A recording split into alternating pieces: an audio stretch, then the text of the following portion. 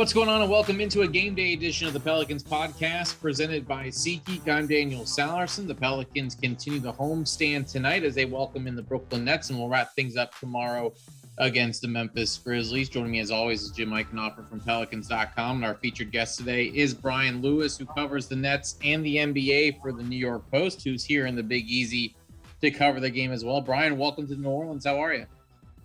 Doing good. How are you guys doing? Good. Well, what's the choice for dinner? Where's the go-to tonight, or what are you thinking here? I do not know where I'm eating exactly. My cousin, who is a resident of your fair city, gave me a number of recipes. Heard that Morrow's Blue Crab. I don't have a car, so I'm going to have to Uber out to any of those that I go to. But I'm open to any recommendations that are also in the quarter. All right. Because I'm staying in the quarter. All right. Well, we'll have to give you some recommendations here before we get out of here. But let's talk about this team a little bit, the Brooklyn Nets. What's it been like for you dealing with, everything? There's been a lot of drama with this Brooklyn Nets team heading into the season, and then a lot is an understatement. But what's it kind of been like for you to have an interesting situation like this with Kyrie Irving and the vaccine mandate and him still not being with the club 12 games in? I suppose I would just say I've gotten used to there being a constant state of drama. I was just thinking about it the other day. This last season started with the drama in China. When I got off the plane in China, and I thought that was going to be high drama. I should have realized that was just the tip of the iceberg. It's been constant drama since then. But Kyrie, he never allows it to be boring. So there's always something to write about. Yeah, for sure. How do you think this team has handled it? Obviously, the record-wise, they seem fine, and obviously they have the talent on the court. But as far as just getting through it off the court, seems like it's all died down now that basketball is being played. But how do you think this team has handled it so far without him? I think they've handled it fairly well. Now, granted, as you point out, they do have, you still do have two legitimate stars, even without him. And I think I think any team would be happy to have James Harden, right? I think that was part of the thinking. It wasn't just, okay, let's create this big three, because that's at the peak, right? But it's also a certain amount of insurance in case something went wrong. And we've seen something has gone wrong. So now you still have two stars on the court. And whenever Kyrie comes back, if Kyrie comes back this year, that's great. But even so, now they've got a new kind of defensive-minded DNA that they're trying to build to supplement the two stars that they still have. And they're in a good spot because nobody's running away with the East the way Golden State seems to be trying to run away and hide with the West. Milwaukee's got their own injury issues. Philadelphia is dealing with Simmons. So really, as we're taping this, they're half a game out. So they're not in the worst spot in the world. Before I get to Jim, I was kind of leading to my next question. Is this what you kind of expected, even without Kyrie? 8-4 record. They've won 6 of their last 7. They're really starting to kind of pick things up. Is this kind of where you thought they would be this time to start the season? No, I have to admit. Well, it's where I thought they'd be, but it's not how I thought they'd get there, right? I presumed they would get there looking somewhat like a little bit more vulnerable version of what they were last year. They don't look anything like they did last year. This is an entirely different kind of basketball game that they play. Their offense, I guess I could call it a work in progress, but not a lot of progress. It's more work than it is progress. They have fits and starts. Defensively, they are far better than I could have anticipated that they would be. If you had told me that they would be in the top 5 or 6 of almost every defensive metric, with the exception of rebounding, because they're not that big a team and they don't rebound well.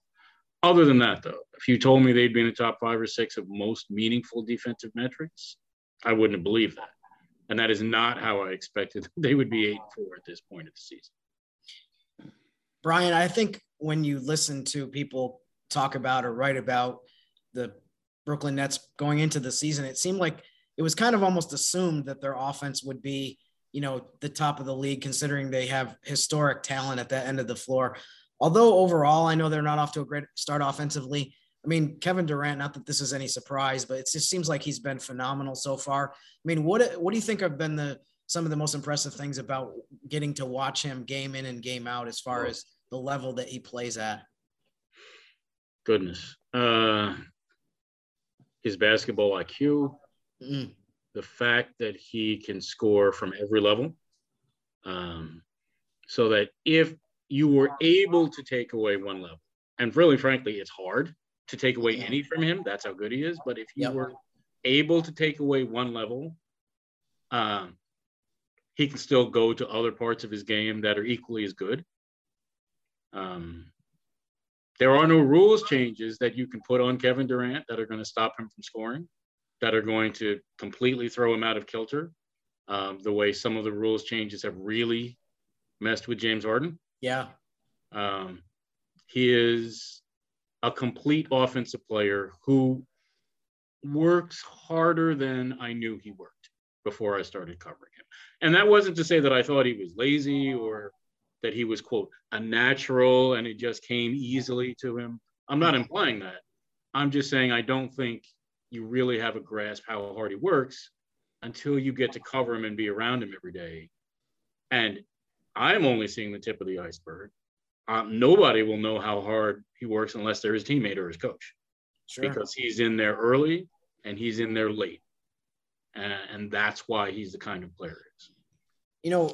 Part of the assumption that I referenced in terms of, people took it for granted that Brooklyn was going to be top 5, top 3 offensive team was, it's kind of obvious that you have Durant, one of the greatest offensive players in history. You have Harden, who's been one of the best over the last 10 or 15 years. And you mentioned it. I'm curious as far as what you've seen in terms of the way that the foul calls have affected Harden. I mean, how much of people have also talked about how he didn't have much of an offseason in terms of being able to prepare.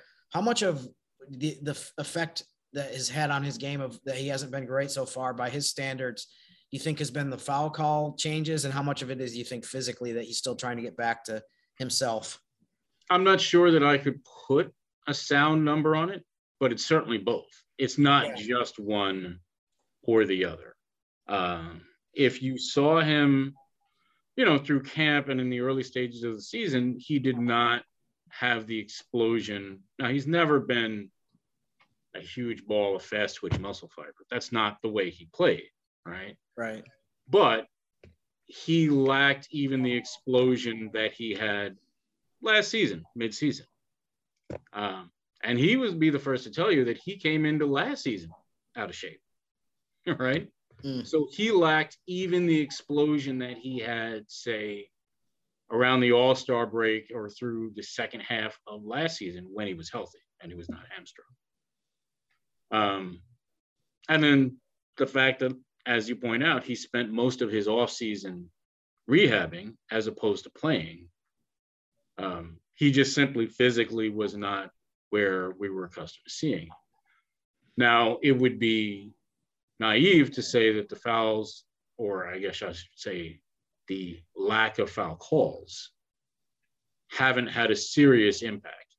Now, he doesn't want to get fined, right? So there are limits as to what the man can say, because even when you're as rich as he is, money's still money, right? Sure. So he doesn't want to get fined. But if you watch him play, there are plays where he is clearly apoplectic at not getting a call. There was one the other day where he got raked across the arm, didn't get a call, and he was just so incredulous, he just sat down on the stanchion, just looking away from the ref. First he looked at him, and he just looked away and looked at the crowd, and he's shaking his head like this. There has been an overcorrection. It is what it is. He is learning now, or trying to figure out how to deal with that overcorrection. because it's going to be what it's going to be. So he's going to have to figure ways to manage his offense without getting those trips to the line. Now, I will say the other night against Orlando, he was very aggressive driving, and he wasn't getting the calls, but at least he was aggressive and drove and sucked in the defense and warped the defense, and that made the Nets a better offense. He may not get 8, 9, 10 free throws, but he may have to get 8, 9, 10 assists the hard way. Sure. Yeah, I think for people here, I mean, as a team in the Southwest Division that saw him 4 times a year for many years, I think a lot of people around here are wondering where this overcorrection was a few years ago. But but that's another conversation for another day that we'll get into some other time. Last thing for me, I think having watched Brooklyn play a few times already this year, obviously they're one of the teams that's on national TV all the time. It seems like they've gotten a nice contribution from a couple of their older veteran players. I mean, how much of an impact has LaMarcus Aldridge made so far? It seems like he's kind of turned back the clock a little bit. And another guy I think everyone talked about during the offseason, that Patty Mills was a great addition, that he was going to fit well. How much of those two guys brought to the team so far? Oh, it's immeasurable. And when you consider that Kyrie Irving is out and that New York City is probably not changing their mandates anytime soon, and that he has shown no inclination to get vaccinated, I'm sure the Nets shudder to think where they would be if they didn't have Patty Mills. His role, he was, as a mid-level exception, that's a bargain, right? But he was a luxury addition then. In June, he was a luxury addition. Yeah. Now they need him, right? Yeah. And as far as LaMarcus, yeah, I mean, LaMarcus's old man game, I mean, it translates. These roles are fine for him. I mean, he can continue doing what he is doing. I don't know his plans for next year, but I think he will actually get stronger as the year goes on because they have shown no inclination to overuse him. He's not starting. His minutes are in the low 20s. And Steve Nash has said, I don't want to burn him out in regular season games when he's 36 and a half. Yeah. I don't want to burn him out now. I want to have him fresh. So when I need to go to him late in the season, I can do that. And I think that's probably what you'll see. But they are a different team when he scores because, as you say, with no Kyrie, they do not have a reliable third option. You have 2 guys, and then your next, when you look at the scoring, it drops down to 12 and a half, 13, right? They're 6-1 when he's in double figures, and they struggle when he's not. So if they're looking for a reliable third scorer, it's him. He probably will not do that as a starter. They will probably do that as a reserve because somebody needs to support that reserve unit, and that's LaMarcus. When you look at tonight's game between the Pelicans and the Nets, for the Pelicans, you know, they're trying to snap an 8-game losing streak here, and obviously they're not healthy. There is a chance that they get Brandon Ingram back, but still no determination as we tape this podcast.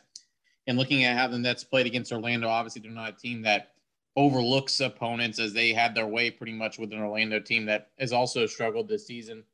What sticks out to you about this matchup between these two teams tonight, who, unfortunately right now for us, these teams are heading in the opposite direction? Well, I mean, I was going to ask you more. I just know what I've been reading and what I've been seeing. I was curious, is this team as volatile as they looked the other night? I don't think I've ever seen that many technicals in one quarter. I'm sure it's happened somewhere, sometime, but I've certainly never seen it. I mean, it's not a team without athleticism. It's not a team that can't get up and down the court. It just seems to be a team that kind of needs to get all rowing in the same direction. But I'm just looking forward to seeing how this team takes a punch early right? Because the other night, the Nets played a young Orlando team. And they knew that team was young. And they said, I want to punch them in the mouth and punch them again and see if they respond and see how they respond mentally. Orlando did not respond particularly well, and that's why you got a 33-point victory in that game. I'm curious to see, coming off a game where you had 5 technicals in one quarter, I'm curious to see how this team, this New Orleans team responds mentally when they get punched in the mouth. And if they stay together and if they stay cohesive, which Orlando did. Yeah, it should be interesting too. Real quick, Jim, before you can get back into it, I was more so going to ask too, this team is obviously 8-4, which means they have had 4 losses. What has been the recipe for those opposing teams and able to stop Durant and Harden and able to get by with a win? What has been some of the things that have caused some weakness with Brooklyn to allow them to lose those 4 games? Yeah, I'd say one of the commonalities in all of those games is they got very little. Well, they didn't get much from their bench and they didn't get much in the paint. Now, they don't have post-up threats other than LaMarcus, right? But when I say they didn't get much in the paint, I mean they didn't even get penetration. They didn't even get into the lane, right? They didn't get deep in to warp the defense to kick back out. They didn't get any of that. That's how they're going to have to get paint points, other than, the occasional LaMarcus post-up. So the teams that didn't let them penetrate, teams that, stayed in front of their man, that didn't let Harden get in deep, that didn't let Javon Carter penetrate, those teams are the teams that beat them. I'll give you an example. One of those, now, Chicago coming into the season, I don't think people thought Chicago might be nice, but I don't think they expected them to be a defensive juggernaut. The Nets scored 11 points in that fourth quarter. They scored 17 points. 11 of them were Kevin Durant. 6 of them were the rest of the team. I think they shot maybe 1 for 12. People that weren't named Kevin shot 1 for 12. That's what happens when they don't penetrate. That's what happens when they don't get into the teeth of the defense. You keep them out of the lane, then you'll keep them from scoring. Yeah, I was just going to say earlier, your point about the volatility of the Pelicans, that was a bizarre situation because I don't think we've seen that all season. I mean, we're not that deep into the season. We're only 12 games in, but it almost was like if you could take that one quarter and watch that and then watch the other games, you would think it was a different team. And in terms of, we haven't seen that. We haven't seen guys, have meltdowns. And one thing that was kind of odd too, specifically about those 5 technicals was a couple of them were, how do I put this, Daniel? They weren't really blatant, like obvious technicals. Mm-hmm. There might've been one, the thing that got Josh Hart kicked out of the game, I think was something that wasn't surprising if you watch the way he reacted, that he got at least 1 technical, if not 2. But one of them was for throwing the ball against the stanchion. One of them I didn't even see because it happened so quick. So it was a little bit of a fluky thing. But I will say that, you do wonder when a team has lost this many games in a row, if there's a little bit of a shorter fuse with tempers and that, mm-hmm. You're losing patience and you're getting frustrated. That's human nature. It's not something that I'm pointing fingers at and saying like, it's, I understand part of it, of what happens. I mean, we're all frustrated when the season starts out this way, but I mean, Brooklyn definitely has the ability to put a team in a big hole in the first half or, make a team even more frustrated. So this isn't exactly an ideal opponent to be coming into town when you're playing the way the Pelicans have and you're getting the results that they've gotten. But, I am curious to see, obviously it's going to be, I'm sure it's going to be a packed crowd and people are going to be coming from other parts of the region to come for this game to see Durant and Harden play. So I think it'll be a good atmosphere. But it will be interesting to see the way the Pelicans react, especially after Willie Green had comments about the lack of competitiveness after the game last night, that from certain guys that didn't play hard enough and didn't have the right mental approach coming in against a team like Oklahoma City that is also struggling. So it'll be really interesting to see the way the Pelicans come out for this game for sure. Yeah, absolutely. It should be interesting to see how they come out, especially how desperate they are to get a win. And going to be tough with a team like Brooklyn rolling to town and then the back-to-back against the Memphis Grizzlies on Saturday night. That's Brian Lewis, who covers the NBA and the Brooklyn Nets for the New York Post. You can follow him on Twitter at NYPost_Lewis. Brian, I really appreciate the time. Great insight on the Brooklyn Nets for tonight's ball game, and enjoy your time here in the Crescent City. Oh, thanks for having me. And any restaurant recce's, just send them my way. You got it. Brian Lewis of the New York Post.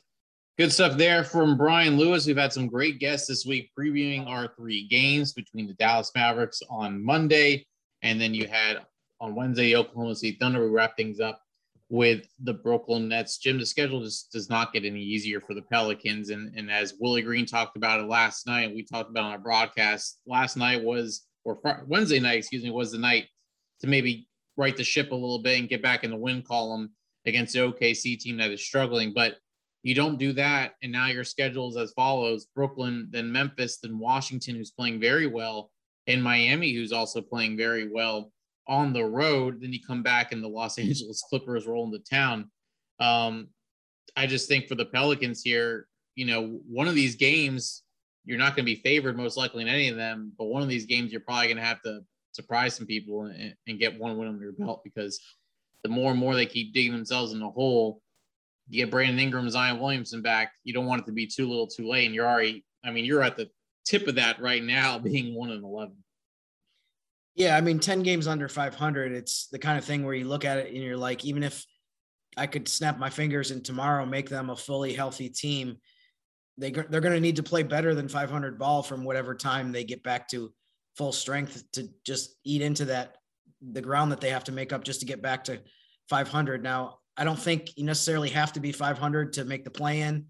That wasn't the case last year. There were, I think, a couple teams in the West that were below 500 or right around it that still got in, like the Spurs were the 10 seed and they were under 500.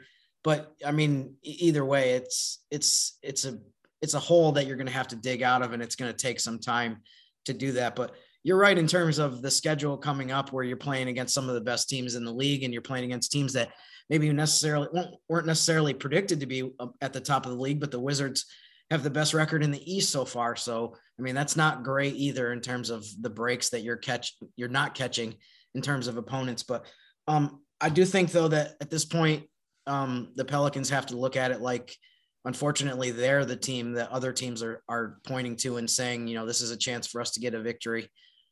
We talked about this a little bit on the post-game show Wednesday night, but I totally understood where Willie Green was coming from in terms of his disappointment and his frustration with the performance against OKC, because he referenced this at practice Thursday as well, that, you can't go into a game like that saying like, okay, we can let our guard down a little bit because we're playing against a team that's not super successful. That's the way teams are looking at when they come against you. And hopefully another team will let down against you with the record that the Pelicans have. But if they're going to get some wins, they're going to have to bring it 48 minutes every single game, and hopefully they can get some better results. But right now it's just has not been a great start, obviously. Let's go back to this Brooklyn Nets team, and a subject that we've talked about off this podcast a lot, and it's definitely getting the attention around the NBA, is the number or lack of fouls being called in a game. Obviously, from Wednesday night, technical fouls are not lacking in our game against Oklahoma City. But as far as regular season and fouls, with the new rule on the offensive side of the ball, as far as, the unnatural movement, and basically James Harden and Trae Young are kind of the two guys that a lot of these changes were based off of, and other players too. It's something we've seen around the entire NBA. But, James Harden's had to find other ways to get to the free throw line, and Brian Lewis touched on it. How do you think it will impact, whether it's the Pelicans or what you've seen from watching Nets games, how defenders are now guarding James Harden, as far as, him not being able to do the things he used to do when taking a jump shot? Yeah, I think that's a good way to put it, because it's not just specifically that the foul calls are down and that the free throw numbers are down. I think it's that defenders know that they can be a little bit more aggressive, because some of the stuff where they put their hands in and Harden would do a rip through or a move where he threw his arms up in the air and the ball squirted away and all of a sudden there's a whistle.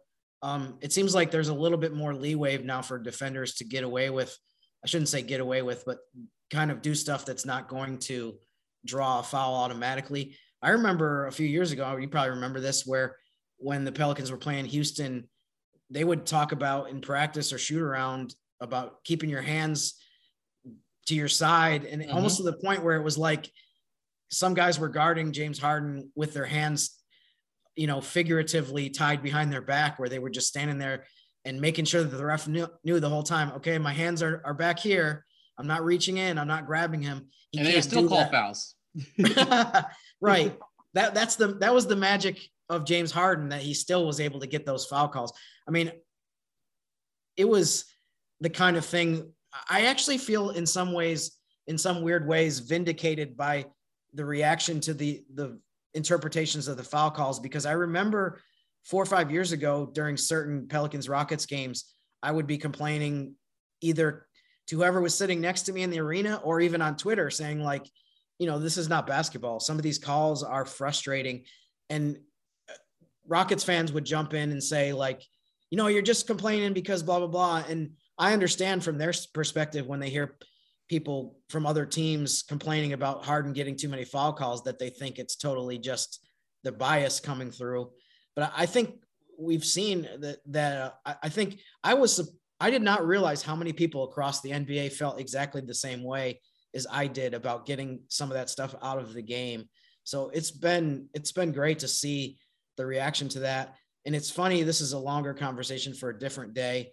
Sometimes I wonder, like, how did it get to that point where, 20 years ago, you never saw fouls like that. And I feel like it was kind of a gradual creeping in of the way that they were calling the game, where eventually it was like every time Harden hooked somebody, you'd be like, oh, that's going to be a foul on the defensive guy. Every time he does the move with throwing both of his arms up and the ball bounces away, you just assumed it was going to be a foul call. And I think there was kind of a gradual negative progression from the officiating. And I'm so glad that they cleaned that up and we don't have to watch that garbage anymore. Yeah, no, I agree. It slowed down the game, number one, and it just rewarded players for, like you mentioned, kind of an unnatural movement that shouldn't be rewarded with foul shots. And it just, again, made the game less enjoyable. And you are seeing kind of not that the pace of play is a ton better. I think the pace is really not a big problem in the NBA as far as, it's so slow or whatever. Games are about 2 hours and 15 minutes. And that's really not an issue, but the flow of the game, I feel like, seems a lot better when you're facing guys like James Harden, facing guys like Trae Young. There could be some stoppages where it just feels like the rhythm of the game has just been lost. And then that's where you lose your interest from your fans. So the fact that, these guys, one, can still score no matter if they try these moves or not. I think it has been helpful for this season that you're not sitting there watching these guys go to the free throw line 10, 15 times a game. And I'm so glad to see that the defenses now have a chance. I think that was one of the most frustrating things for me, is it felt like there were times where no matter what the defensive player did, there was nothing to do. Like, he was either going to give up an easy uncontested shot or he was going to get a foul called on him. So I'm glad that they've swung the pendulum back in the other direction, because that was getting really annoying, that you would sit there and watch the game and just be like, what can they possibly do? I mean, and it wasn't just Harden and Trae Young. I mean, there's other guys. Lou Williams is another example where you would just get frustrated. I remember when Lou Williams and Harden were on the Rockets at the same time. Oh, and I think I was about to lose my mind that season, but luckily they moved him on to a different team, and I didn't have to go seek therapy and counseling. I'm glad you didn't, Jim. That's definitely a good thing that you didn't have to do that. My non-premium Zoom account is telling me that I don't have too much time left, and I'd hate to be that guy that ends abruptly here. So I do want to ask real quick. Let's talk about Brandon Ingram, who spoke yesterday at practice about the possibility of playing this weekend. And I think there's a good chance that he will play this weekend. We don't know which game yet as we're taping this podcast here. And we'll just be real with you right now. While we're taping this, the injury report has not come out. So if we say we really don't know, at this point, we don't know, but seems likely it's going to be questionable or probable for BI as we are taping this podcast. But Jim, I mean, he's missed the last 6 straight games. You've had 6 straight losses. And this is a guy that we talk about when this Pelicans team doesn't have Zion or BI. They don't have that closer in the fourth quarter. And what's been the biggest issue for the Pelicans is those second halves and closing out games. The only win of the season came courtesy of Brandon Ingram hitting 4 straight shots down the stretch and really securing that win in Minnesota. Boys, it would be good to have him back this weekend, whether it's both games or even just one to kind of get him into a rhythm. A back-to-back is a tough way to come back when we've missed 6 straight games. As he said, he was a little winded during practice yesterday. Yeah, it was great. A great sign that he did fully participate in practice. Easy for me to say on Thursday. So I'm hopeful. And I think that was actually literally the word he used. Hopefully he'll be able to play, that he can be back on the court. I mean, it's so clear that they need him. And like you said, in the second half, when sometimes the talent differential catches up to the Pelicans and they don't have somebody who can get them big baskets in the fourth quarter or crunch time, they haven't had many games where they've been blown out. And so it has come down to a few possessions here or there. So it would be great to get him back on the court and be able to maybe close some of these games a lot better. Well, we'll see how they fare this weekend. The Brooklyn Nets roll into town tonight, 7 p.m. Central. If you're not inside the Smoothie King Center, you can watch it on Bally Sports New Orleans or listen on ESPN New Orleans 100.3 FM.